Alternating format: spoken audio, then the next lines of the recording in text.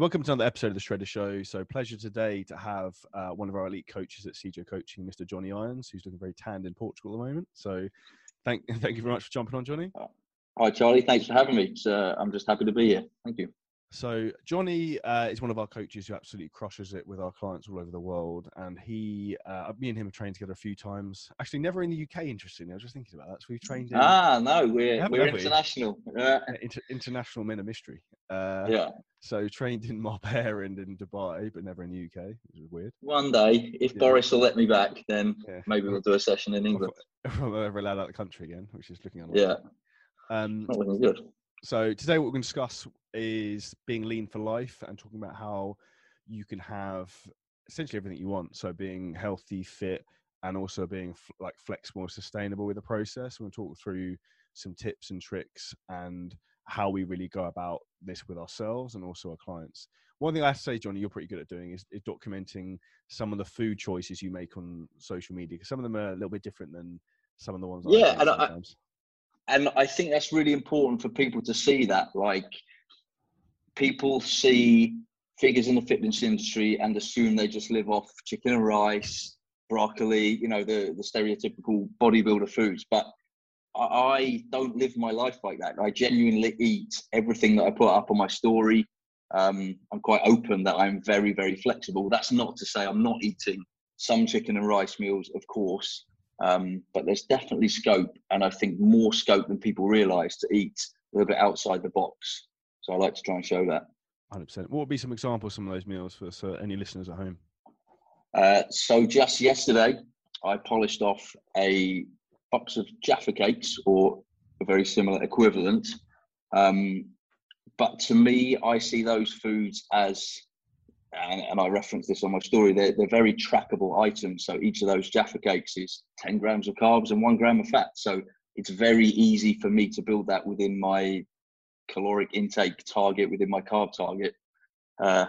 So Jaffa cakes, cereal bars, what else do I eat a lot of? They're probably my two dark go-to. Chocolate yogurt. Dark chocolate, everyday dark chocolate. It's good for you. Yeah, so I have dark chocolate every single morning, just about, with a protein drink. The way I use the chocolate is actually as a means of banking some carbohydrates for later in the day. So that's often something I'll implement with clients. I think it's very rare for people to overconsume their calories in the early parts of the day. Most people are busier, less hungry, and I think it makes every sense to kind of budget some calories for later in the day. So by starting the day with a protein and fat breakfast, is what I tend to do, it frees me up to eat more carbs, more fun carbs later on in the day when I've actually got a chance to enjoy them. So yeah, dark chocolate in the morning for me, just about every morning. 100%. That's something I talk about a lot, and I like to call it like the danger hour, because the reality is you're not going to fuck your diet up at 7 o'clock in the morning. Like, exactly. Yeah. No one ever binged on anything at 7 a.m. It just doesn't happen. No. And it's true though, isn't it? Yeah, it's true. And so at the minute, for example, you've got the European Championships going on, the football. So lots of people want to sit down at 7, 8, 9 o'clock, watch the football with a snack. So if you've been a little bit savvy in the early part of your day, you've got room for, I don't know, some nachos, a beer, maybe, whatever it might be, you've got more room. Whereas if you spent your budget early in the day, so I reference budget a lot when it comes to calories. So if you've spent your budget early in the day, the rest of the day is not going to be so much fun. So yeah, it's going to be poverty rations the rest of the day, which is is never ideal. What would you say is the biggest mistake you see from most of the clients we have coming to you out of interest? I think one mistake is trying to be too perfect, trying to be too rigid, trying to live like a bodybuilder, and not fully understanding that at the end of the day, body composition. So most of the clients that we work with, are looking to improve their body composition, their fitness, their health, their wellness. Body composition comes down to numbers a lot. And in trying to be too restrictive and too perfect in your food choices, they focus more on that than actually on the numerical intake. So I'm not saying just eat junk. I of course advocate nutrient dense foods, but don't eliminate the fun stuff. Keep some of that in. Keep your diet interesting so that it's then sustainable. Whereas if you're too restrictive, especially coming off of being a very, in inverted commas, normal person, and then suddenly you cut out all the nice stuff, how long are you realistically going to last? Not very long. So I think it's trying to be too perfect, too restrictive is a big mistake. 100%. You heard it from Jonny Jaffa Cake Irons. So yeah. They want to. If Milka want to send any Jaffas my way, are they Milka Jaffa Cakes? Are they the ones you? They're Milka Jaffa Cakes, the latest trend. Yeah, that sounds pretty sick. Very good. Come in 2 flavors. I'm an orange guy. You sound like a salesman. But I think that's a prime example, though, that people, and that's like the same thing we often give clients, like cereal, like after training and things like that. And it's like people need to understand that, like Charlotte, my wife's dad said to me the other day, he's like, "You've got Cocoa Pops in the cupboard. You eat that? They're not healthy." And I was like, so I said to him, I was like, "Define healthy." And he was like, I was like, exactly. So it's basically just rice with cocoa powder on it. Yeah, exactly. Yeah. And then if you think most people, they are used to eating cereal, and then they have this assumption that they suddenly have to eat eggs and toast and sourdough toast and avocado, so they go from one extreme to the other. So what we try and advocate is that you have a mixture of both, some of the fun stuff and some of the slightly more boring, but to be honest, no food has to be boring if you make a little bit of effort. I believe it's a combination for sure. 100%. I think there's a lot to be said for that. I think that's one of the big things that I really try and focus on. We really try and focus on is obviously educating people, because I think people are shit scared and terrified of certain foods, and even like particularly I think anything carbs wise, people have got this paranoia that carbs are going to make them fat. I mean, it's like, carbs won't make you fat. Too many calories make you fat, and that's just the fact of it. Yeah, and they are very, very different. I mean, I say to mine, you can eat anything you like except a Pizza Hut buffet. Most foods you can fit within let's talk about specifically a fat loss phase. You can fit just about any food into a fat loss phase. If you really want to eat McDonald's quarter pounder with cheese, one of my favorites, you can build that in. Yeah, you might have to juggle things around and sacrifice some food elsewhere, but you would be able to fit that in if you wanted to, or if the situation permitted. Maybe you've got children and you've ended up a long day at the zoo and then suddenly you're at McDonald's. If you're a little bit savvy, you can build anything in within reason. Yeah, it's one of those things I said to one of my clients today. He was like, "Oh, at the weekend I want to have a free meal, and then on Sundays I want to go out for a Sunday roast." And I was like, "Okay, that's fine. So if you want to go out for dinner Saturday and you want to go out for food on Sunday, you can do both. However, one of those meals, I suggest you try and damage control. So take carbohydrates from another meal and then have those in that meal. So for example, if you think roughly you're going to have 100 grams of carbohydrates at a roast dinner, for example, then try and pull 100 grams of carbohydrates from other meals in the rest of your day, and then it will balance out close enough. And again, close enough isn't perfect, but we're not really seeking perfection. What we're seeking is consistency and sustainability. Yeah, which comes back to pretty much your first question, biggest mistake. And I think it's people trying to be too perfect. We don't live in a perfect world, so just be better than you were before, and that in itself is progress. And then progress breeds progress, and you will get closer to perfect. You'll never achieve it. There's no such thing, or certainly not in this endeavor anyway. So no, I don't think it's perfection with anything, because perfection is a moving yardstick, and the closer you get to it, the further the stick gets away. Almost, you're chasing. Yeah, you'll never catch it up. Yeah, you're trying to chase the sunset. Like, it's impossible. And I think the reality, basically, how you live your life. yeah. And I think like the reality is, people who try and chase that sunset will always end up unfulfilled and happy, end up giving up or whatever it is they're trying to do, because it just can't be done. Yep, they're setting the bar far too high. Small steps to the moon. It's an old adage, but it's really, really true. Take small steps towards your goals, and they add up. 100%. From a training perspective, so one of I would say your superpowers as a trainer, as Jonny, is you're very good. Obviously, you do a lot of one-to-one PT in person. You're very political. You've got life experience in terms of training people. So you've been in the game a while. And, you're very good in terms from a mechanics point of view and understanding how people should be lifting and shouldn't be lifting. So to spin us on the head, what would you say is the worst thing you see most people doing? butchering a plethora of exercises, which is something that I've never really understood, if I'm honest. I don't understand, and I try and convey this to everyone I help. If you perform an exercise incorrectly with poor form, however you want to put it, the return on your investment is reduced. And that's just a fact. So I don't understand why you wouldn't want to make the exercise execution better and therefore receive more return on your investment. So I am a stickler for good form, moving weight correctly, moving weight with muscles that you want to be using when you're performing exercise. There's no merit to me in, shrugging a barbell row or performing a deadlift with from an awful start point. There's no merit. 100%. I think we're talking about that from an investment point of view. One of the ways to look at that is risk to reward ratio, and the risk of injury is fucking sky high when you're form shoddy and you're using too much weight. Anyone who have seen from any recent incline bench press videos from Dubai recently, from the last yes, that one went viral. Yeah, so but head over to my YouTube channel and watch that video. You'll know what I'm talking about. Yeah, just be prepared to hide behind the sofa a bit. Pretty grim. Yeah, there is. I mean, obviously, we've talked about that. There is very little return on that investment. So, for me, that's not worthwhile time spent. You're much better off. And if that means, if you don't know what you're doing in any endeavor, you seek out help. And it makes every sense to me for people to seek out a trainer who knows what they're doing, to streamline the process for them, to help them lift better, more correctly, more accurately, and you'll get more from it. It's a no-brainer for me. One of the things I try and explain to people is like, think about this. How about instead of working harder, how about what you work exactly the same amount of intensity and effort, yet you get way more results? How does that sound?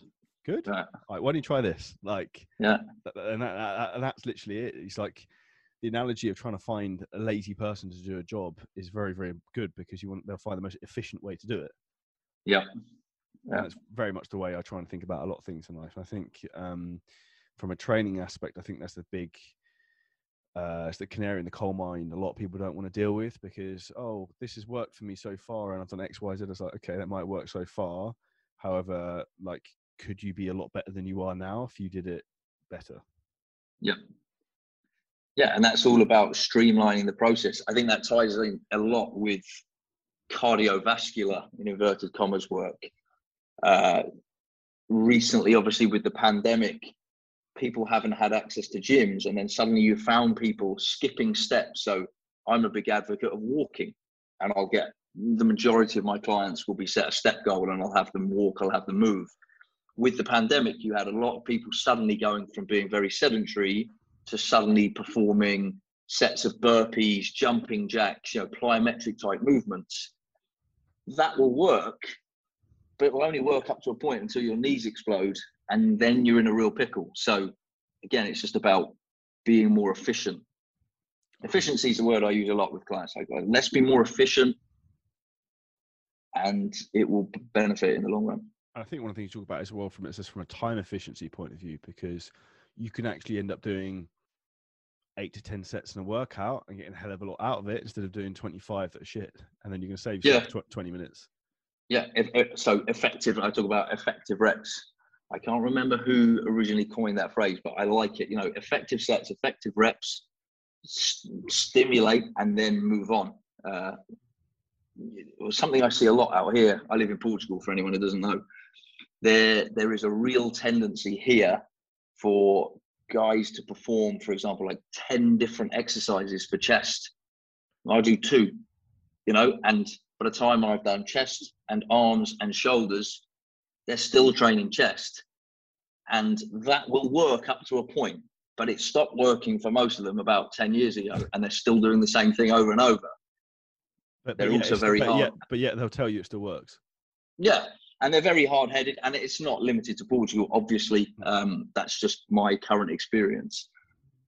But yeah, they'll just so set in their ways, and I think we all get set in our ways. But it's really important that we remain open-minded. And I've changed a lot of my practices and beliefs over the years, over 15 years in the industry, and that will continue to evolve. And I think anybody who's not ready and willing to evolve will get left behind.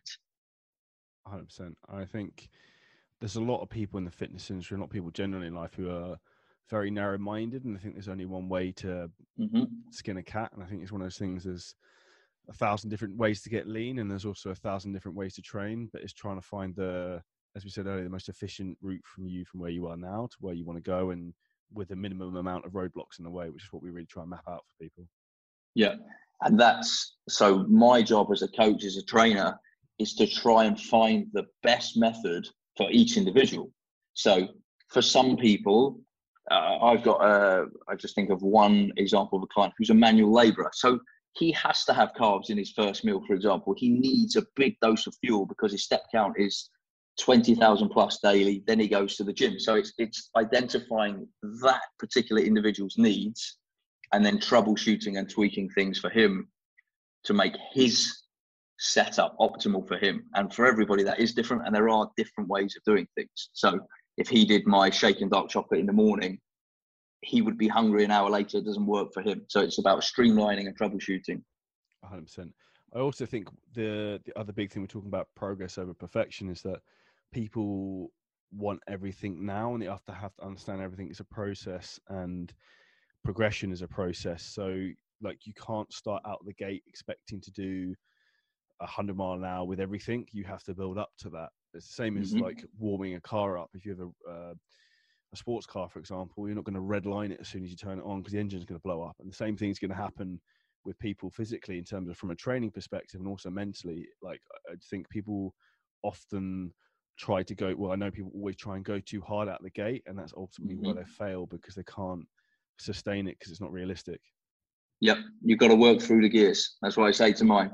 We work through the gears gradually in a sequence that that you're supposed to. That's how you drive a car. There's a reason for that, and I do the same with my guys when it comes to, if they're on board for 12 weeks or 6 months or a year. We work through the gears, but we just work through the gears at different rates depending on where they're at within their journey. That's a really good point, because people always say to me, it's like, oh, how many weeks until we move on to the next phase? It's like, I don't know. It depends. Who knows? Yeah, like, when we need to. When you're ready, young Padawan. Like, it's like, yeah. It's impossible, and it's one of those things with everything. There is so many variables in play in terms of what can happen, because ultimately, if you flip this, if you're a client listening to this from a coach's perspective, we're dealing with human beings. So they're not robots. So reality is, every single person psychologically is made up differently. Their ability to adhere to something and be accountable is going to be different from someone else's, which means they might not necessarily be as accurate or as consistent as they should be. So, and everyone is beautifully unique as they are in terms of metabolically, hormonally, and stress levels and other stuff. So like, you could give two people who are exactly the same height, weight, age, body fat percentage, exactly the same program, diet, nutrition, everything. You put them in the same gym, the same training intensity, but mentally, their psychology is going to be different, which is going to have a big effect. Yeah, I've got. So you say about, when do we move on to the next phase? We move on to the next phase when the current phase looks like it might stop working soon. If something's working really well, regardless of what phase or what level you think you're at, if something's working really well, don't change it. And that's something I'm trying to instill in a lot of the guys that I work with. You are doing really well. Let's keep going. People are always looking for the next thing, but sometimes you just got to continue on the path that you're on for a little while longer, but then look out for the signs that will tell you when it's possibly time to change direction. So sometimes just keep doing what you're doing is the answer. Yes, and that's not always an answer that people want to hear. Well, it's not what they want to hear, and it's that red shiny object syndrome. So like, the most progress I've ever made I did 18 months of exactly the same training program. That's the most progress I've ever made. And then again, the last 6 months, I've done exactly the same training program every 2 weeks. Like, technically every 2 weeks is like a 2-week rotation. It's most progress, most progress I've made. And I've just started a new training block the last 2 weeks, because I pretty much burnt myself out doing the same movements over and over again. It wasn't improving anymore. And that's the point where, like, was I getting a little bit bored of it towards the end? maybe like I could tell you off the head exactly what I need to do without even having to look. That's when you know you've been doing a training program for a long time. Yeah. You know, like 8 workouts off the top of your head, but every single set and rep in like exact order. But like that's really where you want to be getting to, is like getting like a master at those movements, because this is what people don't understand, is that if you keep chopping and changing exercises, you're never going to be able to perform those exercises optimally, because what happens every time you go into a new exercise, you're essentially learning that movement pattern. Your body's learning that movement pattern. So you're not actually as efficient as you could be at that. Now, after you've done that, I think 5, 6 times, it depends how often, but like different for different people, you get better at that movement, and then you want to get more output from it and you'll get more results. And I think that's something I see as a huge issue that people don't necessarily think about. I think is, and I say to clients all the time, it's like, think about how you can be better at every exercise, get more out of it, and then we'll just maximize this for as long as possible. And then your results will just explode from there. Yeah. And so one of the biggest things that I implement with my clients, I think it's an amazing thing to do with them, is I really, really hammer home, please send me videos. Oh, please let me see. Let me see. Don't tell me how much weight you did on the leg press, because I'm not impressed. Like, sorry, I'm not impressed until I see it. And then if I see it and it's deep and it's 17 reps, okay, then maybe I'll be impressed and I'll give you a pat on the back. But telling me what you've done means nothing without letting me see it, because invariably I'll be able to tweak it and make it better, like almost without fail. And I think it's an interesting thing. People need to, I've had a bit of a different thought process about this recently, but I think it's very important to have an ego, because then you think an ego pushes you. However, you have to be aware of your ego when it comes to weight training, because, for example, I just said I started a new training block at the moment. I've got deadlifts in, and I'm trying to do like 3rd or 4th exercise, 10 reps on a deadlift. So I was like, okay, and I'm trying to do it very like slower negatives and controlled, not just launching the weight. So I was like, okay, I'm gonna try and play this sensibly and try and just get back into this movement pattern rather than just loading it as heavy as I can and see what happens. So, and I think I did like 4 plates for like 10 reps the first set, and I was like, I did see that. Yeah, it felt very awkward, and the first set I actually recorded was a bit shit and it wasn't good. And then I recorded I forgot to record the second one, and the second one was way easier instantly, because I just like got into the movement pattern. Yeah. And then it's one of those things, as a repeated bout effect. However, if I'd gone in there and I could have put 5 plates on there and done 10 reps and just blasted it through, but I wouldn't actually have had the technique nailed down, and I wouldn't really be setting a solid foundation to progress from, which is what I think people, when it comes to training, need to think about, is that you want to get a standardized level of form which is optimal, and then look to progress from there, rather than let's just put as much weight on whatever this exercise is and just move it from A to B.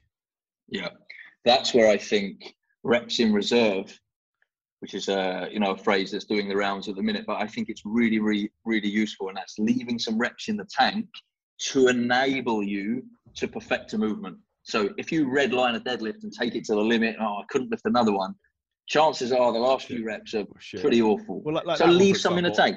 That one, for example, I probably could have got another 3 or 4 if I wanted, if just to move it, or probably 5 if I wanted just to move it. But it's your back's going to start arching, and this is when we talked about earlier, talking about from an investing point of view. You're talking like risk to reward ratio. The reward ratio of doing 5 shit reps with quite a lot of weight, probably not a reward. No. Risk ratio of an injury could be there. So is it worth doing? No. Is there an element of stimulating and be able to come back and train the next day? Like, I trained again today, no issue, like feel great, no back issues, then yeah, that's the right decision to make. Yep.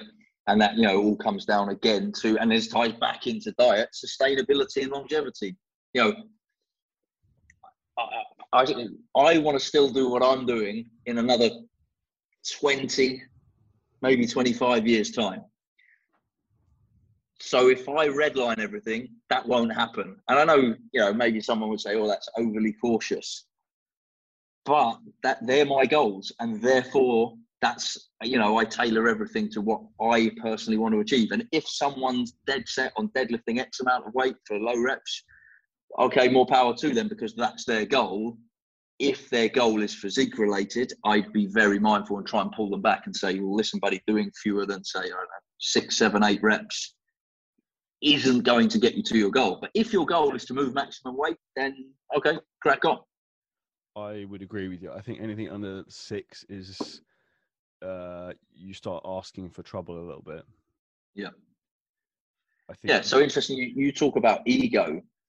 I almost talk or think, maybe haven't really portrayed this to enough, but I actually think anti-ego. So I almost try and lift, not all the time, but the lightest weight possible. Jonny with the pink dumbbells. Well, yeah, sometimes to achieve the objective, almost maybe to prove a point that you don't have to be using maximum poundage all the time. And you can get, I'm not suggesting that nobody should push progressively heavier weight. Yes, of course, that is a huge part of this equation. But sometimes my mindset is, how much can I get from as little as possible? And I try and milk that for as long as I can. And touch wood, it keeps me injury free and then able to train week after week after week after week. And those weeks add up. That's how I look at it. 100%. I would say if anyone is listening to this, that they constantly have injuries, this is probably why you need a coach and you need someone to try and work out why this is happening. Because one of the big red herrings I always see constantly is people moving through reps too quickly.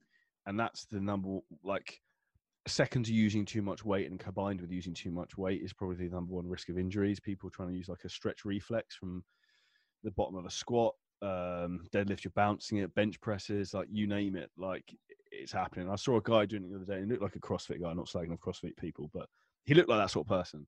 Yeah. He had like 3 plates. Well, it will tell you if he's a CrossFitter. I didn't speak to him, but I don't speak to CrossFitters. No offense to CrossFitters. But like he had 3 plates on there. The first part of the squat, like 30% of it was like normal speed. And then suddenly he just collapsed and sprang back up again. I was like, what the fuck was that? I was like, my SI joints hurted just looking at it. I was like, just watching. Yeah, you know, and that this is like a car crash happening.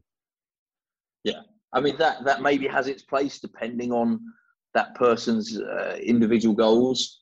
But if it's anyone who I work with, whose goals tend to be physique related, wellness related, the last thing we want is injury. So I'm always about getting the most out of the least. So I do a lot of paused work. So I have people pause their squats at the bottom, pause, eliminate that stretch reflex, consciously eliminating it. And, some of my guys get it pretty quickly. Some it takes a little bit longer, but I always say, like, where's my pause? I'm still waiting for the pause because I'm trying to hammer home. Like, I want you to control this weight. Like, don't let the weight control you. You control it. So pause reps for me are huge. I think another great way to do that as well and have that effect of having to use less weight, like talking about the deadlifts, before that I did adductor and like lying hamstring curl and like hammered myself on that. So I'm pulling away strength from a lot of the muscles that are going to be activated during that movement. So they're automatically going to have to, like, you're putting a handbrake on in terms of the amount of power output and weight you're going to be able to use anyway, but you're still going to be hitting failure, which is very, very important. So I think for anyone who's a bit happy-go-lucky with stuff, maybe throwing in some isolation work beforehand might be a way to try and slow yourself down a little bit. Yeah, 100%. Deadlifts for me. So I perform several different variations and have clients perform different variations, whether that's with a hamstring emphasis or a bit more of an upper back emphasis. But regardless, if it's hamstring emphasis, there's always a hamstring curl prior. If it's upper back emphasis, there's always an upper back movement prior. So we'll never start with a deadlift for all the reasons that you've just laid out. So safety, activation, all that stuff. And there's a huge amount of value as well in terms of, if you think about how the body works, we have 2 main hubs of stability. So in the upper body, we have the scapula and the shoulder blades, and in the lower body, we have the hips. Now, if you're doing hamstring curl first, what attaches to your hips, your hamstrings, which are going to stabilize your pelvis. So when you're doing a deadlift, it's going to help you have more of a stable platform. So I think that's something people need to think about a lot of the time, which is why I'm doing hamstrings and adductors before training deadlifts, so my pelvis is much more set. Yeah. But that I would say is one of the big mistakes I think people really need. And there's nothing more of an ugly of an exercise to what someone do as a deadlift with poor form. Like, we've all seen the people doing like the back, like McDonald's arches. And again, I just don't know whether to say something. Sometimes I'm just like, I just walk away. But it's it's like watching a car crash in slow motion sometimes. Yeah. Yeah, and as a fitness professional, I think it's a bit of a tricky one, because your instinct, your human instinct, was like, oh, I could help this guy. I want to help this guy, and then you think, well, he's got no idea who I am. So my take is just keep stum and try not to watch. But yeah, sometimes you can't help it. One other thing I wanted to talk to you before we wrap this up, Jonny, because I think one of the big mistakes I see from people is I like to have a very objective view on training. So, like, what is it we're actually trying to achieve from this, rather than just dicking around and throwing stuff around. So I think a lot of that can come down to training split. Now, I'm not a fan of body part splits and people doing arms and shoulders and all this other sort of crap. And like, again, I had another client who wanted to do 6 days a week training. He was like, and I was like, look, if you can train 6 days on the bounce, you're training like a pansy, because there's no way that you really should be able to do more than 3, in my opinion, until you're starting to really break down. Like, what's your opinion on that? So I definitely err towards greater frequency of stimulation of each individual body part or muscle group. So yeah, if you rewind 15, 20 years, where the standard was chest on a Monday, back on a Tuesday, legs on a Wednesday, etc., I just think those days for 90% of the population should be over. I believe in more frequent stimulation, so potentially lower volume for each muscle group per session, but then repeating that movement again later on in the week, perhaps even a third time, which also ties back in actually quite nicely with what you talked about in terms of mastering exercises. So I say to my clients, if you wanted to get good at golf, you'd play golf regularly. You wouldn't play once a week. You'd try and play every other day, maybe for an hour, maybe for half an hour. So when it comes to technical movements in the gym, whether that's a deadlift variation or a squat pattern movement, frequency will improve you quicker than higher volume, less frequently. So I'll have guys group together more muscle groups per session, and then slightly lower volume, slightly greater frequency. Yeah, I think sorry, go on.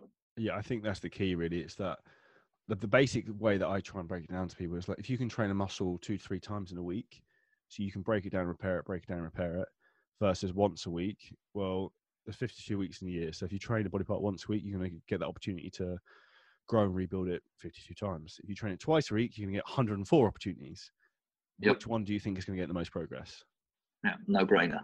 So that's very much the simple math that I would put behind it. I'm a big believer in data doesn't lie with these things. It tends to leave a lot of success. The only thing that I think that scuppers this sometimes is that the genetic anomalies walking around the planet, who just can look at a dumbbell and look at a chicken breast and then their biceps grow 3 inches. They can do whatever they like.